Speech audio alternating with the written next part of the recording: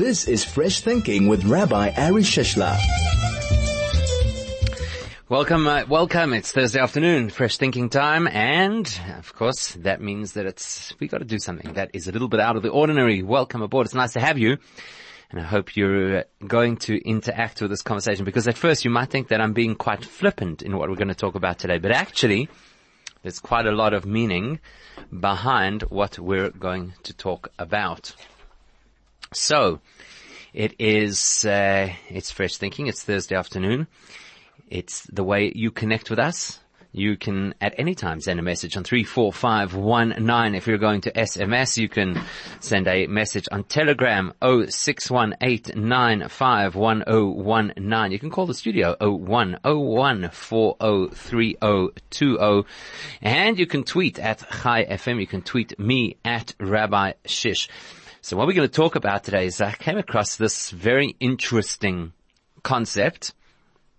At first I thought it was a joke, but apparently it's not. And that's why I'm saying you might think that this is flippant, but it's not intended to be flippant. I really think that there is quite a lot to discuss. So here's the story. Apparently if you go to Japan, and maybe some people are going to Japan for the rugby. So apparently if you go to Japan, there is a particular Buddhist group who now have an android priest. Okay, let me explain what that means. And there's even a picture over here. So it really looks like something out of a science fiction movie. It's exactly what it looks like. I mean, it looks like one of these cyborgs, kind of half person. I think it'd be quite freaky if you went into shul and the rabbi looked like he was some kind of a hybrid between human and robot. So anyhow, the thing is this. So it's a 400-year-old Japanese temple that has brought in a robot to preach. Now, I can imagine already some people are going to say, well, maybe the shul that I go to, the rabbi is also a robot, judging by the way that he preaches. Okay, so let's not make this too personal. It's an adult-sized android robotic thing that is, this is in Kyoto in Japan, and they say that it's supposed to look like one of the Buddhist deities. Some critics have called it a Frankenstein's monster, but apparently it's actually quite popular with other priests. Can you imagine that? I would have thought that priests would have felt a little bit threatened by the robot in their midst. And it's become apparently it's doing really well for the religion. And people are engaging. But here's the interesting thing about it. There's so many interesting things about it. Some people claim that it's sacrilege. Some people believe that it's great. Yeah, this thing is made out of aluminium, but it has hands, face, and shoulders that are covered in silicone to give it the impression of being human skin. You can give a 25-minute sermon while it moves its body and arms and head, which is all really, really nice, because ultimately that means that a 25-minute sermon, wow, I don't know, any rabbis can still get away with that. People chuck you out for that. So it just got me thinking about this notion of having a robot get up and run the service. How would that go down? I don't know. My question is not so much how would it go down in a shul, because possibly it could work. You get an AI rabbi and he has the answers to your questions and he really knows things that you don't necessarily know, or things that would take a lot of research to find out. So that's the one side of it, I suppose, that it could be very efficient maybe to have this robotic rabbi. But philosophically, ideologically, it raises many, many questions, philosophical questions. For example, is the goal of Judaism to become as efficient as possible? I mean, we like efficiency in certain areas, and it's valuable and it's worthwhile, because if you have an organization that is efficient, if you have a community that is efficient, maybe you can trim off some of the excess cost. Maybe you can get responses. I mean, you know how it is. Sometimes you ask a question from the rabbi and you don't necessarily get hold of the rabbi, or even after you do get hold of the rabbi, maybe it takes a long time until the rabbi is able to respond. Maybe not every rabbi can give a good sermon. Not every rabbi can be available at all the times that you need. So that sounds like there's a lot of advantage in this AI version, or if somebody just messaged me right now to say AV version. AV, like OIV, AIV. So maybe there's something to be said for it. I mean, there were probably people who were quite objected or quite anti the concept of having shiurim that are available for download, because that's going to prevent people from going to engage in the yeshiva and actually have the shiur. But that's no different, I suppose, from people having been opposed to printing Torah in books, because that would stop people learning. The traditional way of learning was verbal, so there was a lot of interaction, and it kept the religion quite dynamic. The minute you put something into a book, you create a passive approach. So maybe that could have an effect. And so the question, I suppose, is, do we just reject something because it's not what we're used to? That's why I say there's a philosophical question over here. Is it just simply about how do you ensure the greatest bang/impact on your community? Get somebody who's perfect, program them to be brilliant. Or is there something to be said for that fallible human being? And that's why I think that this is not just a question about whether we should be getting Robo Rabbis. If in Japan, I suppose it's suitable in Japan. It's a very tech-oriented nation. I've always been a little bit ahead of the curve, I suppose, in terms of technology. So it's quite suited. If it's good enough there, when you're talking about an ancient religion, now serving up religious input via a robot, are we too good for that? Is that something that Judaism should not be looking at? I suppose it goes along the question of bringing electronic work into a shul, particularly around Shabbos. I suppose you could put your rabbi on a timer. That'd be interesting. So before Shabbos comes in, you could program what time the rabbi will start his sermon. More importantly, what time he'll finish it. So I could definitely see why it would be attractive to people to have such a thing. If it's good enough for these ancient Far Eastern religions, is it, okay, leave the Shabbos story out of the question. Is it maybe good enough for us? Could you imagine getting a robotic rabbi? Let's see it. What would the arguments be for it? And what would the arguments be against it? Why should it be something that we should embrace? Or alternatively, why should it be something that we should reject? And you can't tell me reject it just simply because it's something we've never had before. That's not a good enough reason to, as we say in the classics, to puzzle something, to consider it to be inappropriate. You can't say that just because we haven't had it until now. Well, there are many things that we have in the Jewish world today that are halachically compliant, even though they were not around in previous generations. Maybe a robot rabbi is one of those.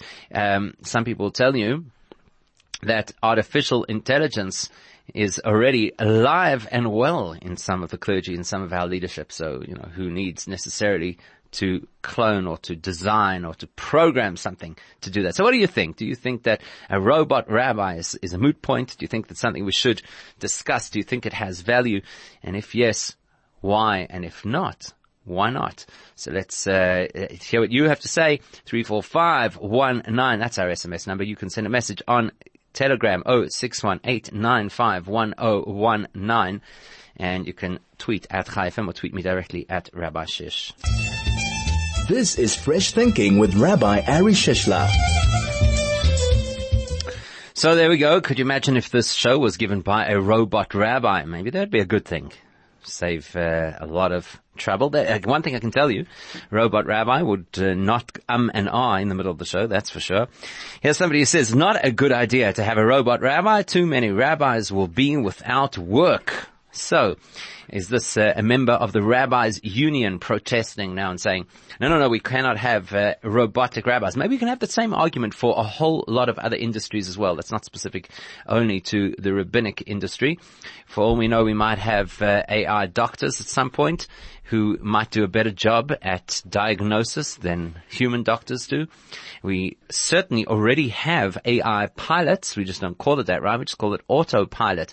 And they've brought air safety to a different level to what it was when we relied only on humans who have a predisposition to error.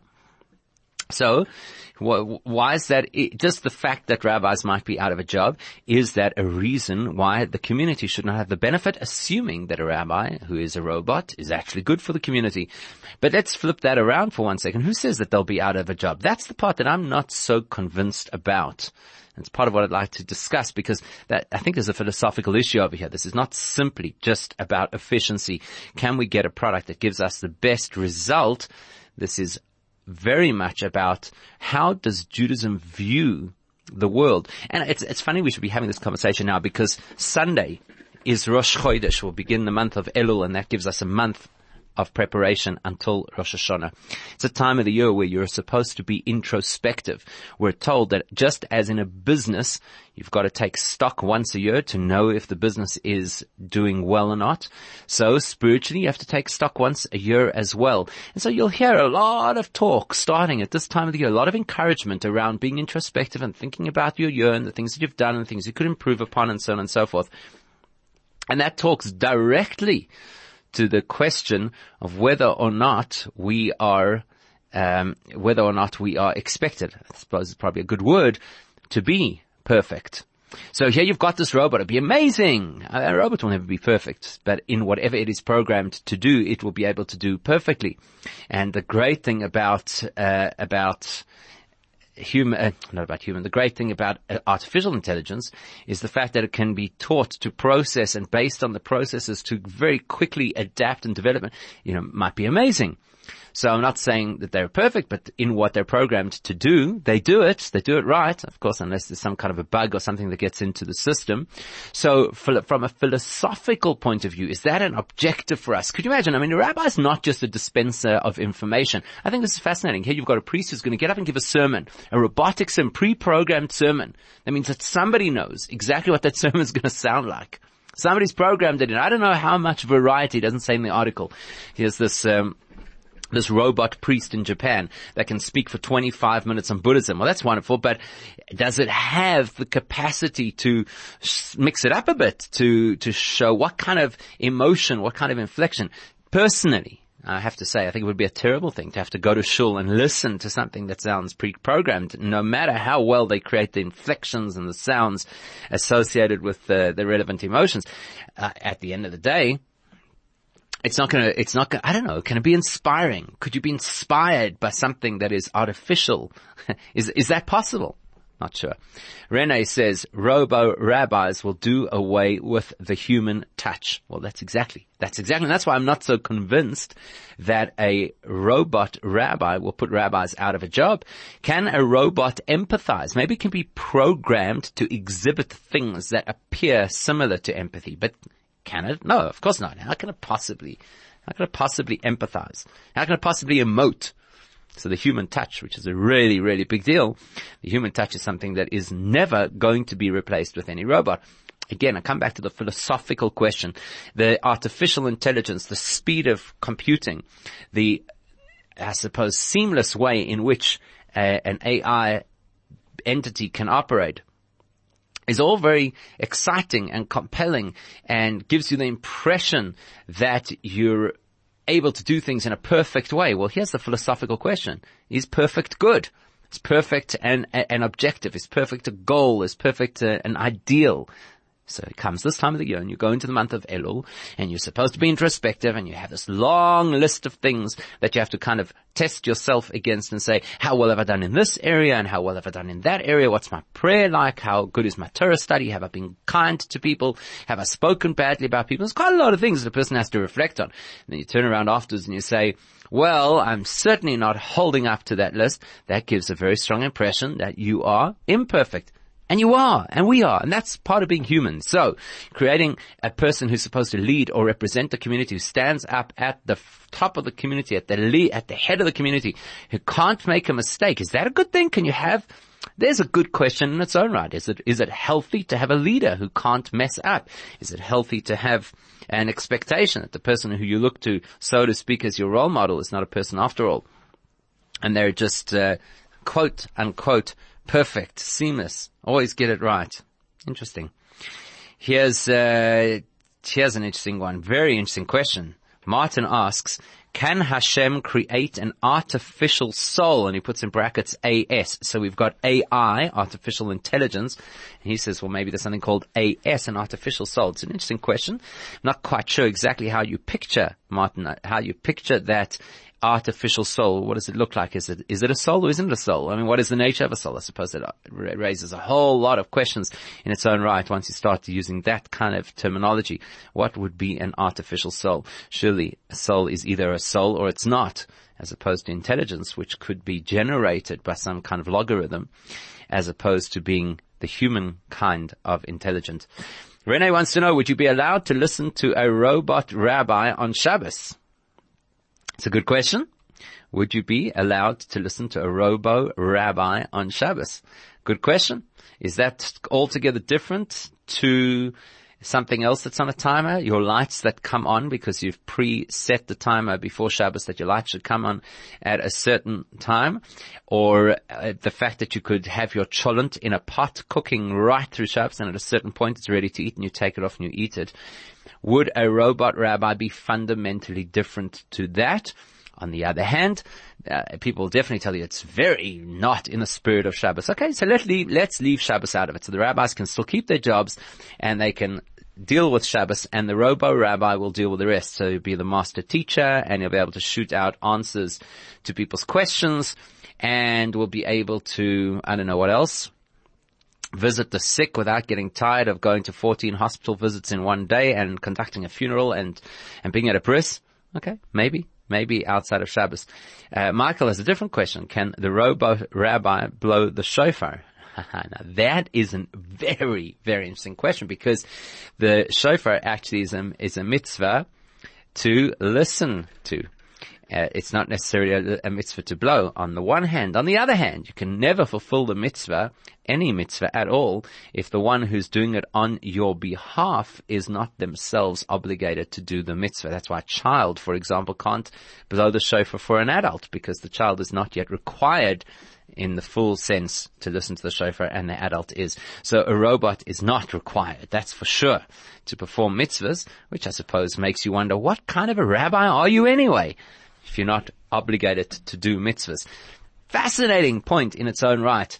Love to hear your thoughts. 34519 if you're going to SMS. Otherwise, send a message on Telegram 0618951019. Tweet at Chai FM. You can tweet me directly at Rabbi Shish. And if you're brave enough, you can pick up the phone 0101403020. If you are just tuning in, it is Thursday afternoon, Chai FM. Fresh Thinking, and you are with Rabbi Shishler until 3 p.m. Today I'm talking about an article that I read. In Japan, they've got a robotic priest, a robotic Buddhist priest. And I'm asking the question, would it fly as a rabbi, a robo rabbi? Is there something to be said for that? And I was just thinking about it. If the role of the leader, the spiritual leader of the community, is purely just to dispense wisdom, well then, why not get a robot? Why not get a robot? I suppose in the same way as you could record a particular meditation and have it play in the temple, you could have the robot that looks like it's doing the past, dispensing the particular information, reading chapters of a particular holy book or whatever the case is. If that's the job, but it's not the job. It's the furthest thing from the job. Just as we were talking a minute ago about the fact, Michael's question, can a robot blow the shofar? And the law in Judaism saying, well, if you're not personally obligated to do a particular mitzvah, then you may not do that mitzvah on behalf of somebody else. It's quite logical if you think about it, but it's more than that, because it helps us to understand a perspective. You can't tell somebody to do something that you personally can't carry the responsibility of doing. For example, there's a beautiful section in the book of Tanya, learning it currently with a group of people. Tanya is the seminal work of Chabad Hasidic philosophy, and it's a very powerful book. So there, the Alter Rebbe, the first Chabad Rebbe, the author of the book, makes a very interesting case. And he says, if you and it's human nature to do this, but if you feel critical about somebody and the way that they behave, and you think, I don't get it. Like, what's with this person? Why can't they get their act together? Or why is it that they're so easily tempted? Or why is it that they're so lazy or so aggressive? Or whatever the particular thing is that we have. And we do this all the time. It's the nature of people to constantly judge other people. So the Alter Rebbe says in the book of Tanya, he says, look, before you make a judgment about somebody else's spiritual status, let's leave everything else out of it for now, but just their spiritual status. So for example, you believe, I don't get it. Why doesn't that person just keep their mouth shut? Why do they always have to talk negatively about other people, as an example? Or why is it that that person can never get themselves to shul? Which you often find as a judgmental position from those people who do go to shul. What's with you? Why don't you come? Like, it's important. It's what Jews are supposed to do. Why are you not doing it? So he says, if you're about to make that kind of a judgment of somebody, the first thing that you have to ask yourself is, are you expecting yourself to invest the same kind of spiritual effort for your personal growth that you're expecting now of the other person? In other words, think for a moment. Maybe it's not so simple for that person to come to shul. Maybe it's really difficult because they find it difficult to follow the service, or because they're self-conscious around all people who are more religious than they are, or because the mornings are difficult for them, they can't get out of bed, or because they have a lot of work responsibilities and they're feeling completely overwhelmed at the moment, and to undertake another undertaking is just too much. So it's going to take a lot of effort on their part to make that shift. I'm not saying that they shouldn't do it. Of course they should do it. Of course. If something's healthy and meaningful and positive and uplifting, of course you should do it. Why are they grappling? Why are they battling to do it? Because it's going to take a tremendous amount of investment and energy and exertion and commitment. So I sit here on my ivory tower and say, well, for me, it's easy. I go to shul every morning. I don't really have a choice because rabbis have to go to shul. Otherwise, the community comes knocking on your door looking for you. So, or in the good old days when the shul was inside my house, they knocked on the door just simply to get in.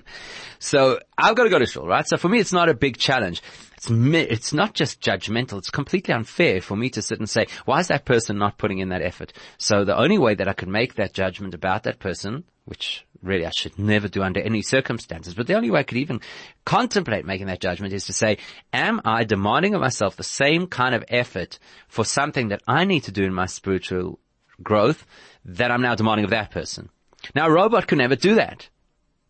So, yes, the human touch, as Renee said before, the robot won't have the human touch, but there's something even more profound than the human touch.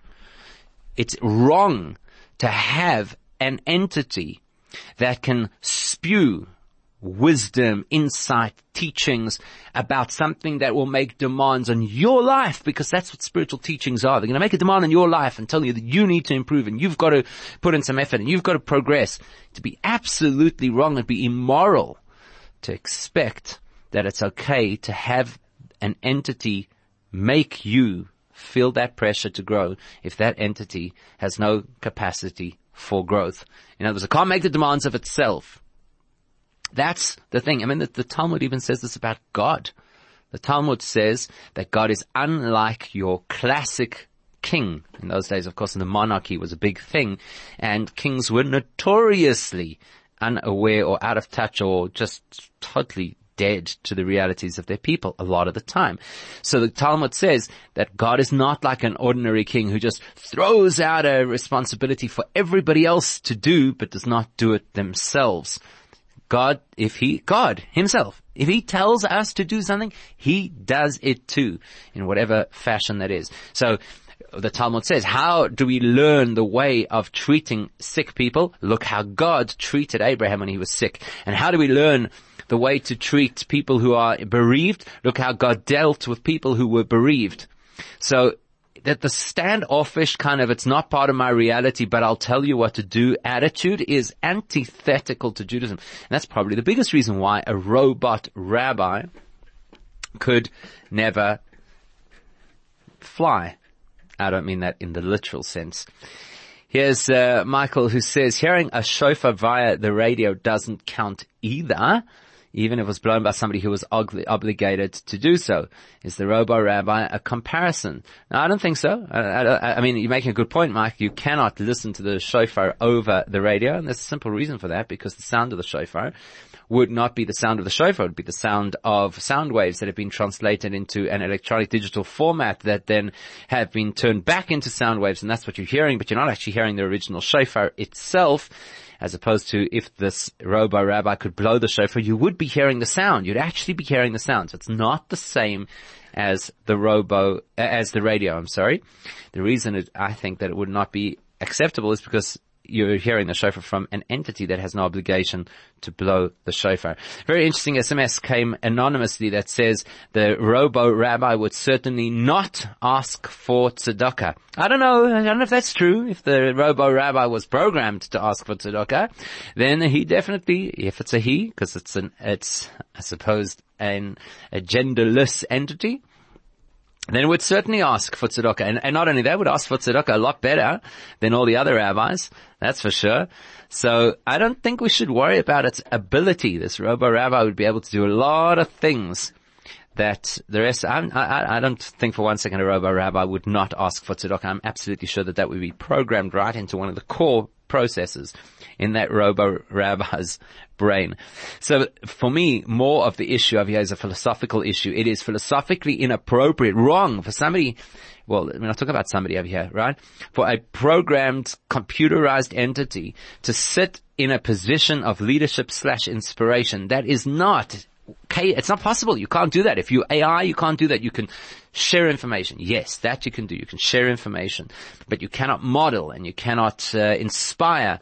That's a big part of what Jewish leadership is all about. What do you think? You can SMS 34519, Telegram messages on 061-895-1019, or tweet at Chai FM, tweet at Rav Ashish. What do you think? Robo Rabbis, yes or no? This is Fresh Thinking with Rabbi Ari Shishler. So today we're talking about Robo Rabbis because there's a robot priest apparently now in a 400-year-old Buddhist temple in Japan, and I'd like to know if you think that should be coming to a shul near you, obviously the Jewish version. And one of the interesting things that one of the monks says, why he thinks that this particular version of the Robo priest is such a good thing, is because it doesn't die. So think about that for a second. His argument is that what happens, unfortunately, with humans is that we have a sell-by. We have an expiry date. There's a sell-by date as well. We have an expiry date. At some point, that human being moves off to the next world, the soul departs the body, and then you've got to pass the baton to the next person, and there's no such thing as cumulative experience. This is the argument of this particular monk. And each person really has to kind of start again from the bottom to create their own experience. Whereas if you had this robot, this AI that's learning constantly from the interactions that it has with people, it's constantly learning, constantly improving, and it doesn't die, so it's just going to get better and better and better at what it does. And I'm thinking, hang on a second, maybe that's exactly the problem. Maybe that's exactly the problem. There's only one person who is famous in Jewish tradition. I'm not saying he's the only person it happened to, but there's one person who's famous in Jewish tradition for not having died, and that is Elijah, the prophet Elijah. Didn't die, right? It's not an ideal. It's not an ideal. In fact, there's so much emphasis placed in Judaism over the fact that a leader should be relatable. Maybe in certain respects the leader has to be head and shoulders, like it says about King Saul, way above the people. Look at Moses. Couldn't relate to their desire to eat meat, as an example. So there's certain ways in which the leader has to be really in a category of his own. At the same time, he has to be able to be relatable. That's the challenge of real leadership. Now, the fact that this robot can't die naturally means that this robot will have absolutely no sense of the anxiety that people might have around death, and absolutely no sense of the loss and grief that a person would have if they lost somebody. So funny that they use that as a compelling argument for the robot spiritual leader. To my mind, that's a compelling argument against that kind of a leader. We don't, robots actually, artificial intelligence actually is just, in our realm, a version of what effectively exists on a far more sophisticated level in the spiritual realm called angels. Now, they're fantastic. Angels get it. They also don't die. They don't misbehave. They don't falter. They can always share exactly what needs to be shared in the perfect way. And interestingly enough, as great as they are and wonderful as they are, the angels don't get the Torah, and the angels don't get to be the center of Hashem's objective for the whole of creation. They play a role, but it's not a central role. They're not the ones who are going to make it happen. They don't have the capacity for free choice. And that's exactly what's great about us. If you had to take a person and rob them of the opportunity of free choice, and there are multiple ways to do that, by the way. One of them would be if God just revealed himself, for example, at Mount Sinai, and it's overwhelming and it's completely mind-blowing, then you don't have free choice any longer. That's all very nice, but it's not very meaningful. And the goal is that it should be meaningful, that we should be meaningful. We believe very strongly that Hashem put us here on this earth because we have a role to play. And the nature of that role is it's a role that we have to play, not because we've been led in a particular way or pushed in a particular way or overwhelmed into submission, but because we actually find our way. In other words, fundamental to the whole concept of Judaism, and the Rambam Maimonides speaks at length about this, is the point that you have to be able to make free choices. If you don't have the capacity for free choices, well, then you don't have the capacity to be meaningful. You don't have the capacity to be part of God's great objective for the whole world. And this robotic priest can never have that, can never actually make a choice. Here's a WhatsApp from Deborah. Just remember, we've migrated, so we don't look at our WhatsApps often at all. So rather send us a Telegram message in future. You can save this number, 0618951019. So Deborah says, the robot rabbi is a no-no.